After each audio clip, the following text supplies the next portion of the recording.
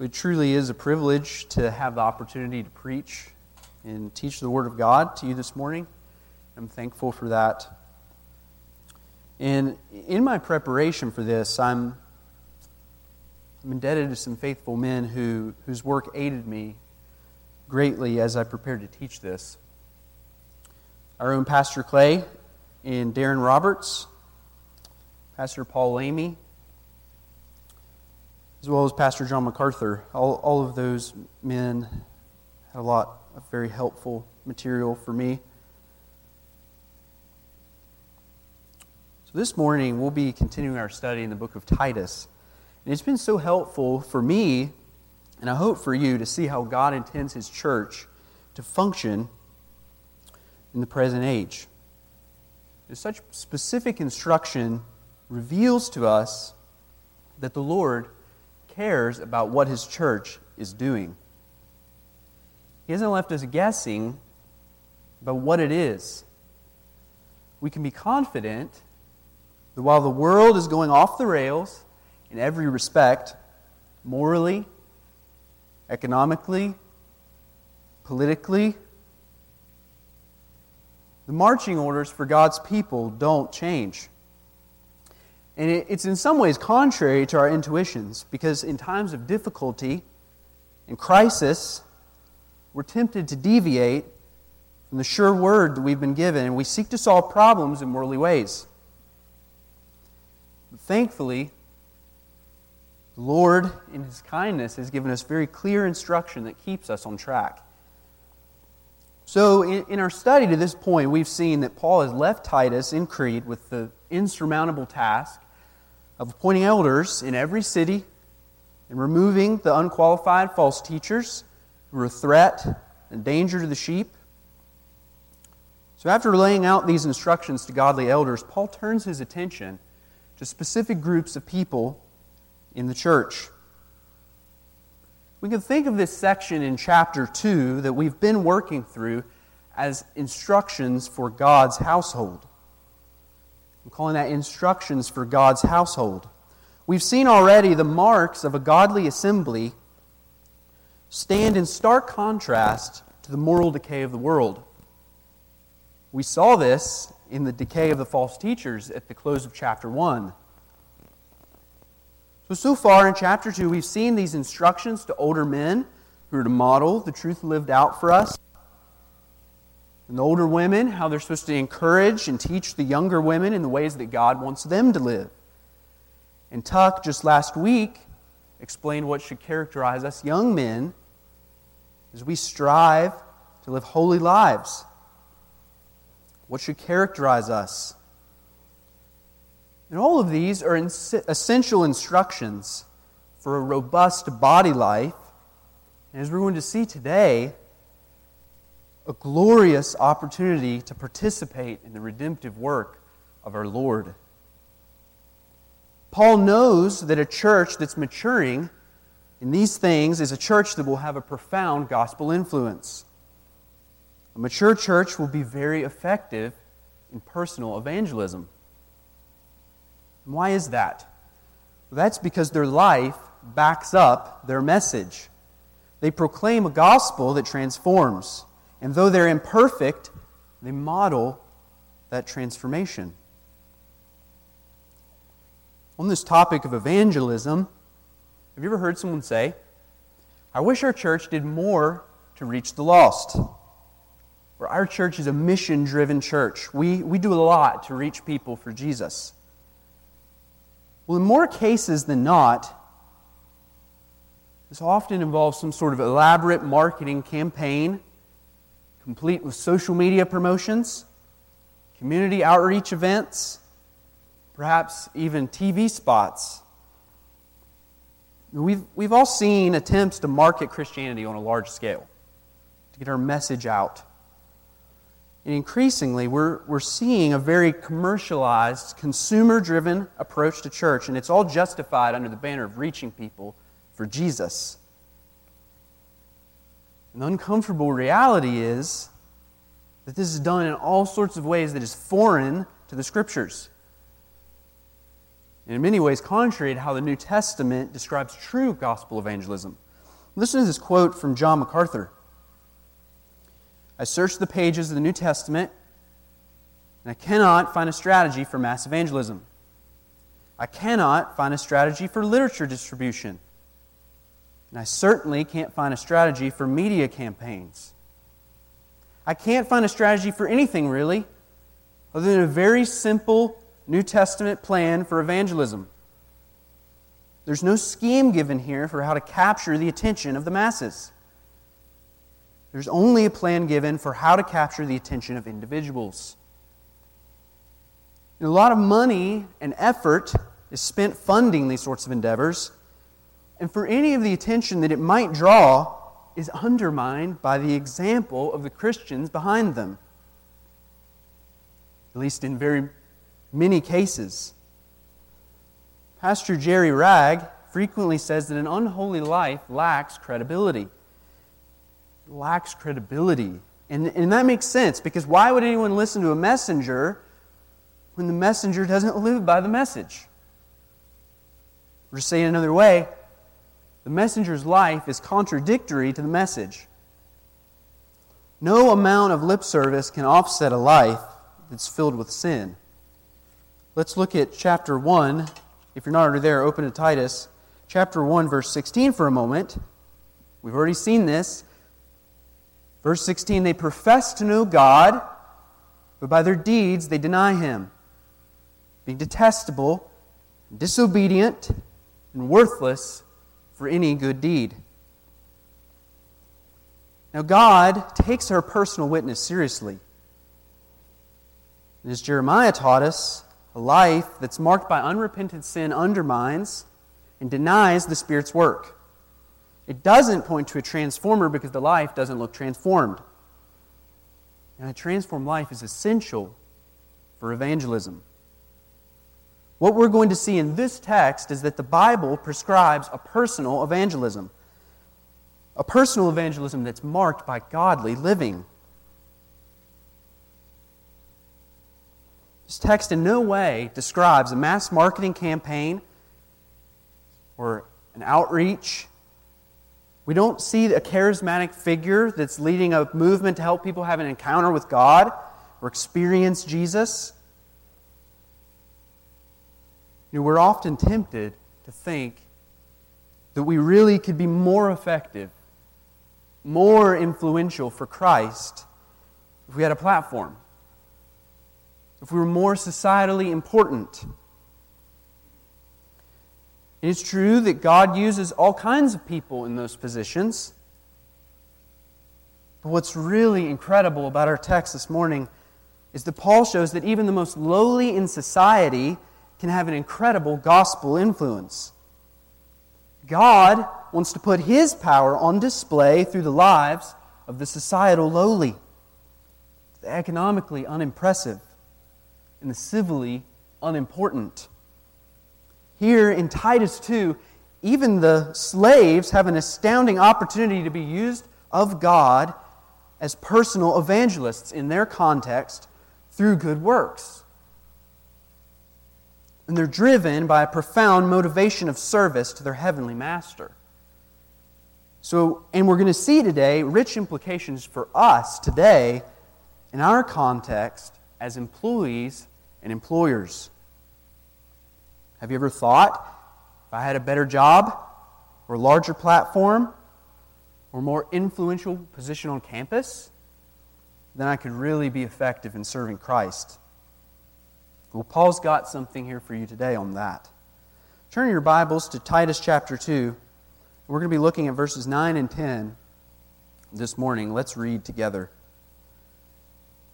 Urge bondslaves to be subject to their own masters in everything, to be well-pleasing, not argumentative, not pilfering, but showing all good faith, so that they will adorn the doctrine of God our Savior in every respect.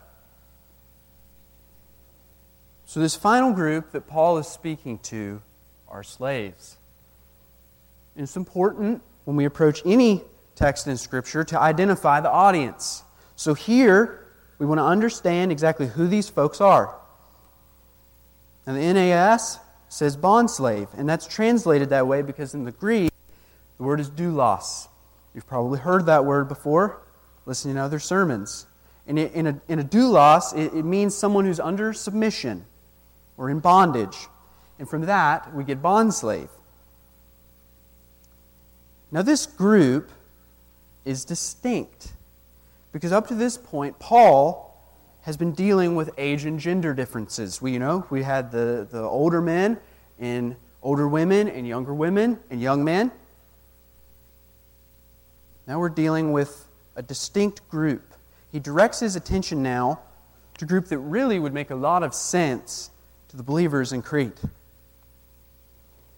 You see, slavery was a widespread practice in the Greco-Roman world. So much that a significant portion of Cretan believers were slaves, very likely. Or at least they were affected by it in some way. Everyone was affected by it in some way. Now, we must acknowledge that slavery is a fundamentally evil institution.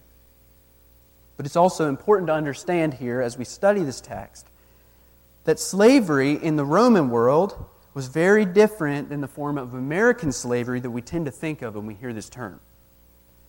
So what was it? Well, in Rome, it wasn't racially based. People were not bought and sold on the amount of melanin they had. Very evil. As Rome conquered through their various wars, they collected a lot of slaves. Some of them were forced to serve as soldiers in Rome's massive army. They were also, many of them, put to work on the massive architecture that we see in Rome. A lot of that is the product of slave labor. We see some of those remains even today. So first, this was a consequence of war. A consequence of war.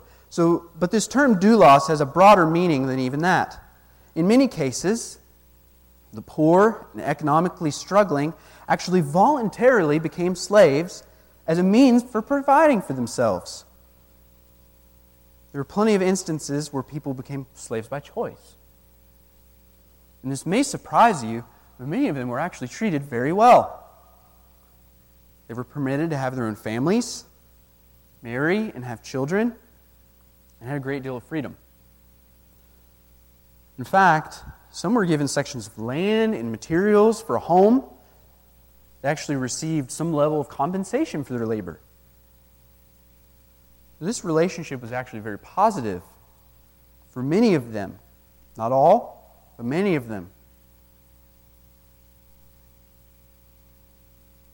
It allowed the financially struggling to have some means to provide for themselves and their families. And further, masters delegated a lot of responsibility to their slaves.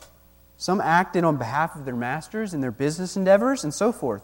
So you can see from that this is a widespread thing in Roman culture, and it's a much broader term than the evils of chattel slavery that occurred largely here in the American South in our history.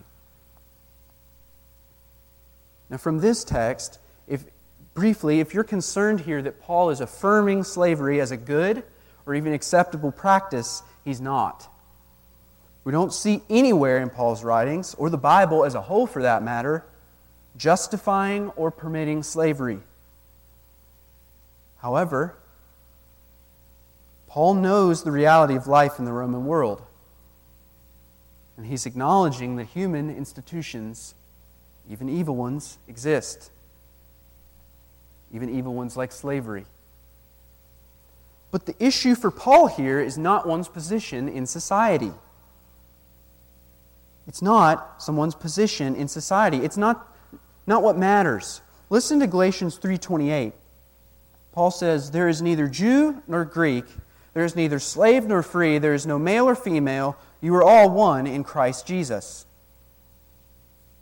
Paul Lamy said that in Ephesians 6, another parallel text that has a lot of relevance to this section, Paul asserts something that was revolutionary for their day and our day as well.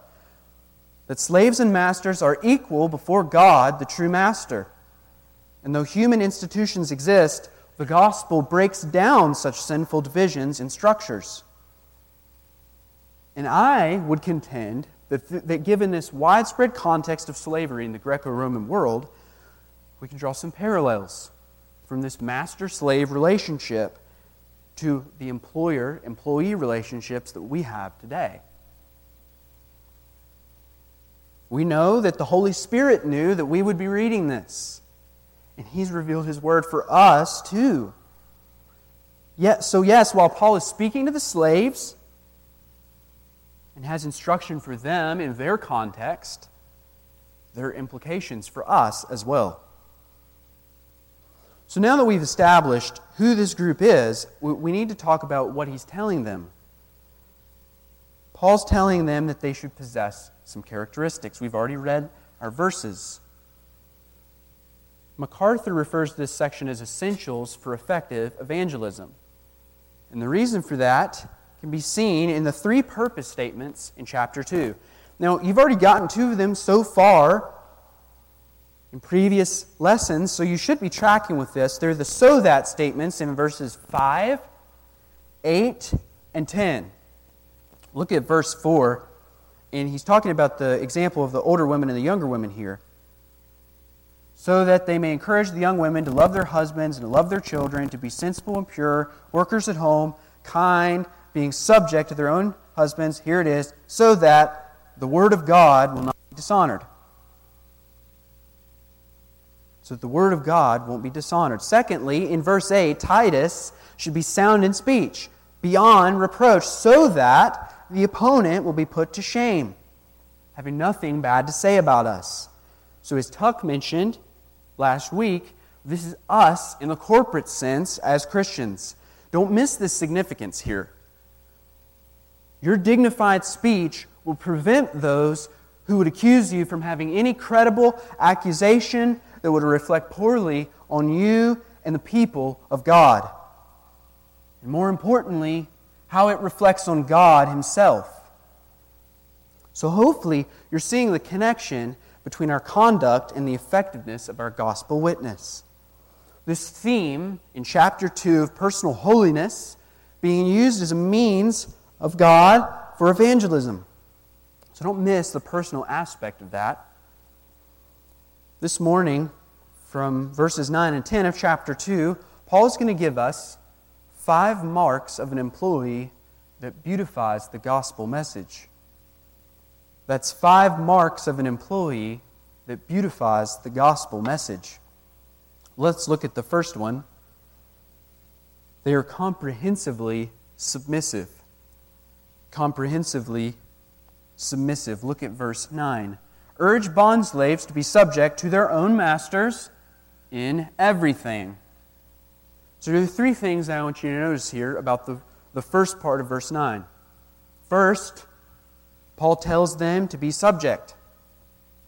To be subject. What does that mean? When Clay taught us some principles for employees from Ephesians 6, he described this as a rightful obedience. Rightful obedience. It's comprehensive. It's not partial. It's complete. It's not halfway. They fully submit in rightful obedience. So for us, we are to be characterized by submission. We're to be characterized by submission. So now for us, we are blessed with a lot more comfortable circumstances than the Cretan slaves. Right? Like in our situation, we have civil rights a lot more than the slaves in Crete did. And we can appeal up the ladder if mismanagement or abuse is taking place. It's not wrong to avail yourself of those. In fact, Paul himself asserted his rights as a Roman citizen. So secondly, under this first point, I want you to see that it's within the framework of biblical authority. It's within the framework of biblical authority. This isn't a command to be subject to everyone. It's a command to be subject to your own masters. So for us then, in our context, we're to be rightfully obedient to our own boss. And third, under this first point, it's in everything. It's in everything. And that's where I'm getting the term comprehensive. In everything, I need to be submitted to my boss. Within the framework of your job, where you are employed, you're to be obedient to your boss. You may say, I don't like my boss, so I'm going to go along with what I'm told, but I'm still going to make his or her life difficult in other ways. That's not obedience. It's not. Can I just tell you for a moment that this obedience to submit to our bosses is on a heart level? This is not an outward, go through the motions type of thing. This has to be convictional truth for us. Convictional. Meaning we have to know what the Scriptures say, and we have to earnestly believe them. Turn back with me to Ephesians chapter 6. This should be a very familiar text for most of you. Ephesians 6, we're going to read verses 5 through 8. This is a parallel text to what we're dealing with this morning. Slaves, be obedient to those who are your masters according to the flesh, with fear and trembling, in sincerity of your heart, as to Christ, not by way of eye service, as men pleasers, but as slaves of Christ, doing the will of God from the heart. With good will render service as to the Lord and not to men, knowing that whatever good thing each one does, this he will receive back from the Lord, whether slave or free. So you see here, obey your masters according to the flesh, with fear and trembling, with a sincere heart. As to who? Well, that's to Christ Himself. So those of you who were here in April when Clay taught us this text will remember this profound motivation. This profound motivation that we have in our work that's done diligently unto the Lord is that it's worship to Christ. Same idea here in Titus 2. So Paul doesn't qualify the submission to masters. He just says to submit. So if that boss is a bad guy or a bad gal, remember, you're looking through him or her at Christ because He is the one that you're serving. And if you read further in this passage, we see an incredible eternal motivation. Verse 8, whatever you do unto the Lord will be rewarded. This is profound motivation for us who are slugging it out. And it needs to fuel us as we diligently seek to obey this. So secondly, second point, they're sincerely helpful. Look at verse 9 again. Urge bondslaves to be subject to their own masters in everything, to be well-pleasing, not argumentative. So secondly, they're sincerely helpful. To be well-pleasing in everything. So at your job, you're to be well-pleasing in everything you do to the best of your ability. Seek to please your boss. We don't get a pass when the boss isn't looking. Remember, this is an all-encompassing command. And this requires a lot of effort on our part because it gets tough. And that's why I'm calling this sincerely helpful, because it takes sincere devotion in order to please. The reality is, it may be impossible to please your boss. But to the best of your ability, you are to give your all to achieve that. And once again, when this gets difficult, and it's not a question of if, it's when it will get difficult, what has to motivate us is that your service to the Lord, it's to the Lord, being pleasing to Him. The Greek word here for well-pleasing is actually a term used recurrently in the New Testament for believers pleasing the Lord Himself. You can write a few of these down. Romans 12, verses 1 and 2.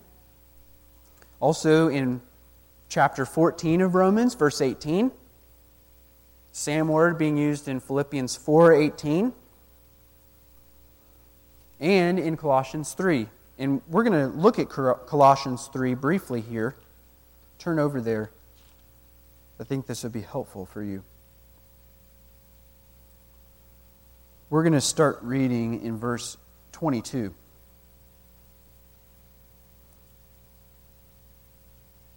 Slaves, in all things obey those who are your masters on earth, not with external service, as those who would merely please men, but with sincerity of heart, fearing the Lord. Whatever you do, do your work heartily, as for the Lord rather than for men, knowing that from the Lord you will receive the reward of the inheritance. It is the Lord Christ whom you serve. Notice, it's not with external service as those who would please men, but whatever you do, we're working heartily for the Lord rather than men. The focus is on the Lord.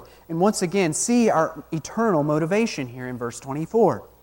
Knowing that we will receive the reward of the inheritance. Key in here, it's the Lord who you serve. How helpful is that for us when we're tempted to give up in desperation when our boss can't be pleased, despite our every effort?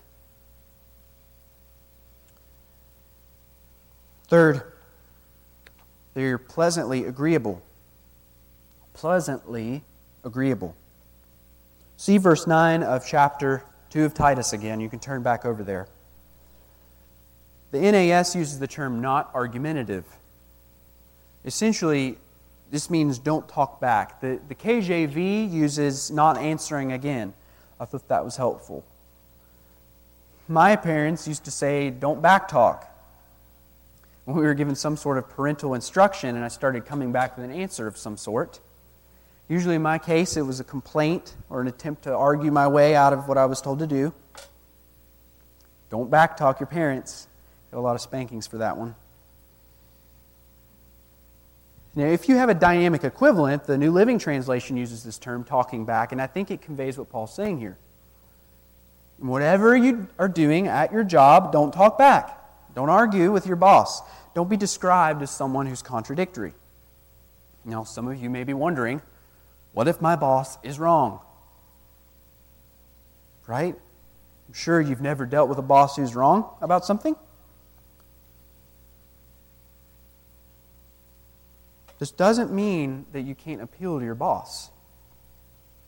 I'm not saying you can't appeal to your boss. In fact, appealing to your boss is a very God-honoring way to approach your boss. Avail yourself of the avenues given to you and provide helpful feedback. You may even be able to counsel your boss with something very helpful. Now, your motivation for doing that is the good of your boss and the company. It's not a self-serving motive. And remember, anything you do here is ultimately in the interest of pleasing the Lord. That's got to be at the forefront of our minds here. This is perhaps one of the most important things. We need to ask ourselves in the moment, is the Lord pleased by how I'm about to respond? Or is the Lord pleased by what's going on in my heart right now and what wants to come out? So this is perhaps one of the best ways that you can demonstrate a transformed life in the workplace. Because a lot of people usually have something to say back when you tell them to do something. Listen, show your boss and your coworkers that you have the Spirit of God inside you as you seek to please your boss and ultimately the Lord. Well, that leads us to our fourth point. Our fourth point, and that's that they're convictionally honest. How often do you see people being dishonest in the workplace? Or maybe the more important question, how honest are you at work? How do you handle company resources? How do you report progress? How do you present yourself? If you're a slacker, and you're giving the impression that you're hardworking, that's deceitful. And Paul calls it stealing. Look at verse 10. Not pilfering, but showing all good faith, so that they will adorn the doctrine of God our Savior in every respect. So not pilfering. Here's the contrast, showing all good faith. So notice the first part, pilfering. That's an interesting word, and I'm sure it's probably not something that's frequently used in your vocabulary, definitely not in mine. but it kind of sounds like what it means, which is embezzlement. Embezzlement, or petty thievery. Petty thievery. So Judas was a great example of an embezzler. He stole money out of the money bag, and he padded his pockets with the resources that belonged to the 12, and he kept it for himself. He had the money bag, and he made use of it dishonestly. This word pilfering connotes stealthy thievery. Stealthy thievery. Another example of this in the Scriptures would be Acts 5, where Ananias and Sapphira were secretly dishonest about the amount of money they gave to the church, keeping back some for themselves, but presenting it like they gave all they had. Right? You remember that. But God brought it to light. Listen, God struck them dead in the church. He struck them dead. God takes our honesty very seriously. And dishonesty to our employer is dishonesty to Christ. This ups the ante a bit when we think of honesty in the workplace within this framework. Remember, your honesty needs to show Christ in what you do. He is the most unequivocally honest of all. He's the perfect example of honesty. We must represent Him well.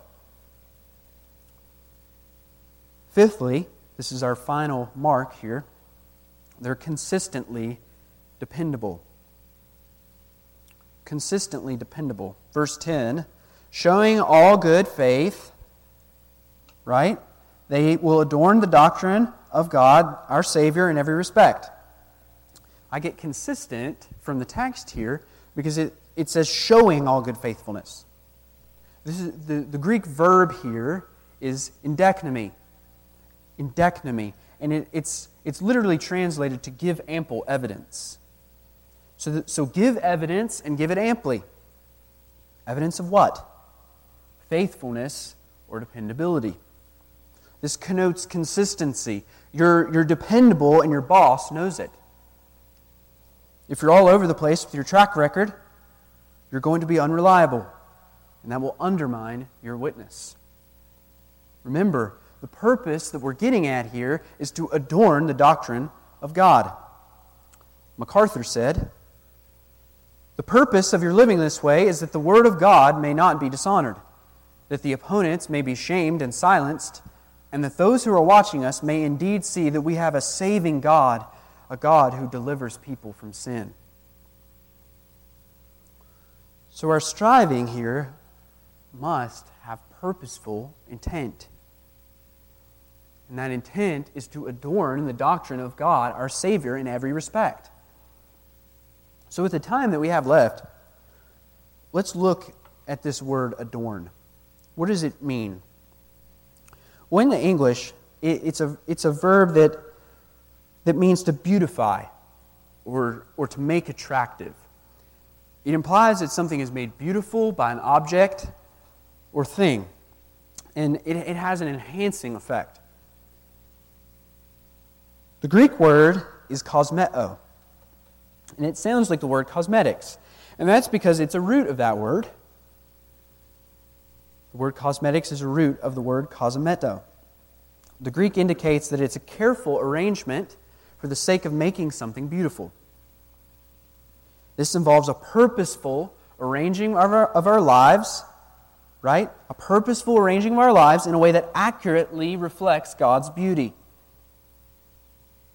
Now, at a glance, this may seem to indicate that Paul is saying that the gospel needs us and our good works in order to make it beautiful. But to come to that conclusion would really elevate our importance, and it would make the gospel dependent on us. And that's not the case. This, I think, is saying that by our virtuous living, we rightly image God to the unbelieving world. The gospel itself is beautiful.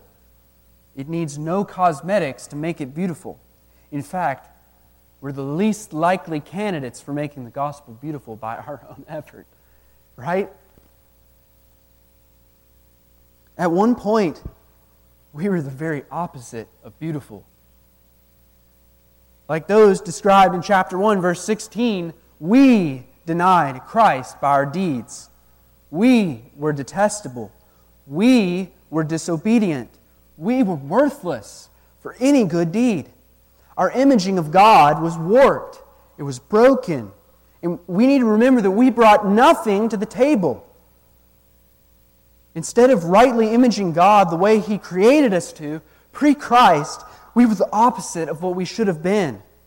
Instead of imaging His holiness, we were an affront to it. We were detestable, worthless, unfit.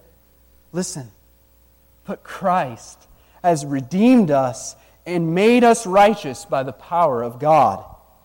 We can have confidence in His death for us, right? In His past work of salvation. Remember Ephesians 5, verse 8. We were formerly darkness, but now you're light in the Lord. Walk as children of the light. This truth will not only motivate us to live holy and transformed lives, but it is also the means by which we live that way. The means by which we live that way. We're empowered now by the Spirit to live righteously. So we need to remember that any good works that we produce is from the Lord who saved us. So then, the grace of His salvific work enables us for good deeds.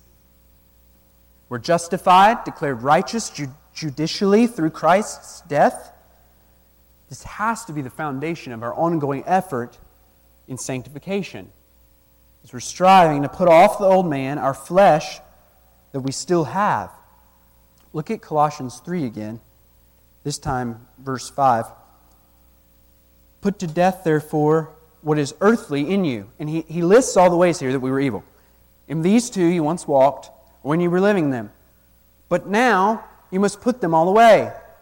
Anger, wrath, malice, slander, and obscene talk from your mouth. Do not lie to one another, seeing that you have put off the old self with its practices, and have put on the new self, which is being renewed in the knowledge, key in here, after the image of His Creator. After the image of its Creator. So it doesn't stop after salvation. His grace is a means by which we're faithful in these areas. He's prepared us for good works. Right? We know that also from Ephesians 2, verse 10. You don't have to turn there. For we are His workmanship. His workmanship, created in Christ Jesus for good works, which God prepared beforehand so that we would walk in them. This is just thrilling. This should make your heart swell. By those means, our King allows us to participate in His redemptive work, to redeem the curse. You may be saying, really? My faithfulness at work has the capacity to redeem the curse? Yes, because as you slug it out, striving and living this out by rightful, faithful obedience, empowered by the Spirit, you're participating in His work. This is just profound motivation for us. It's profound. So look at Titus 2 again. Paul gives us the redemptive purpose in verse 14. So let's read there from verse 11.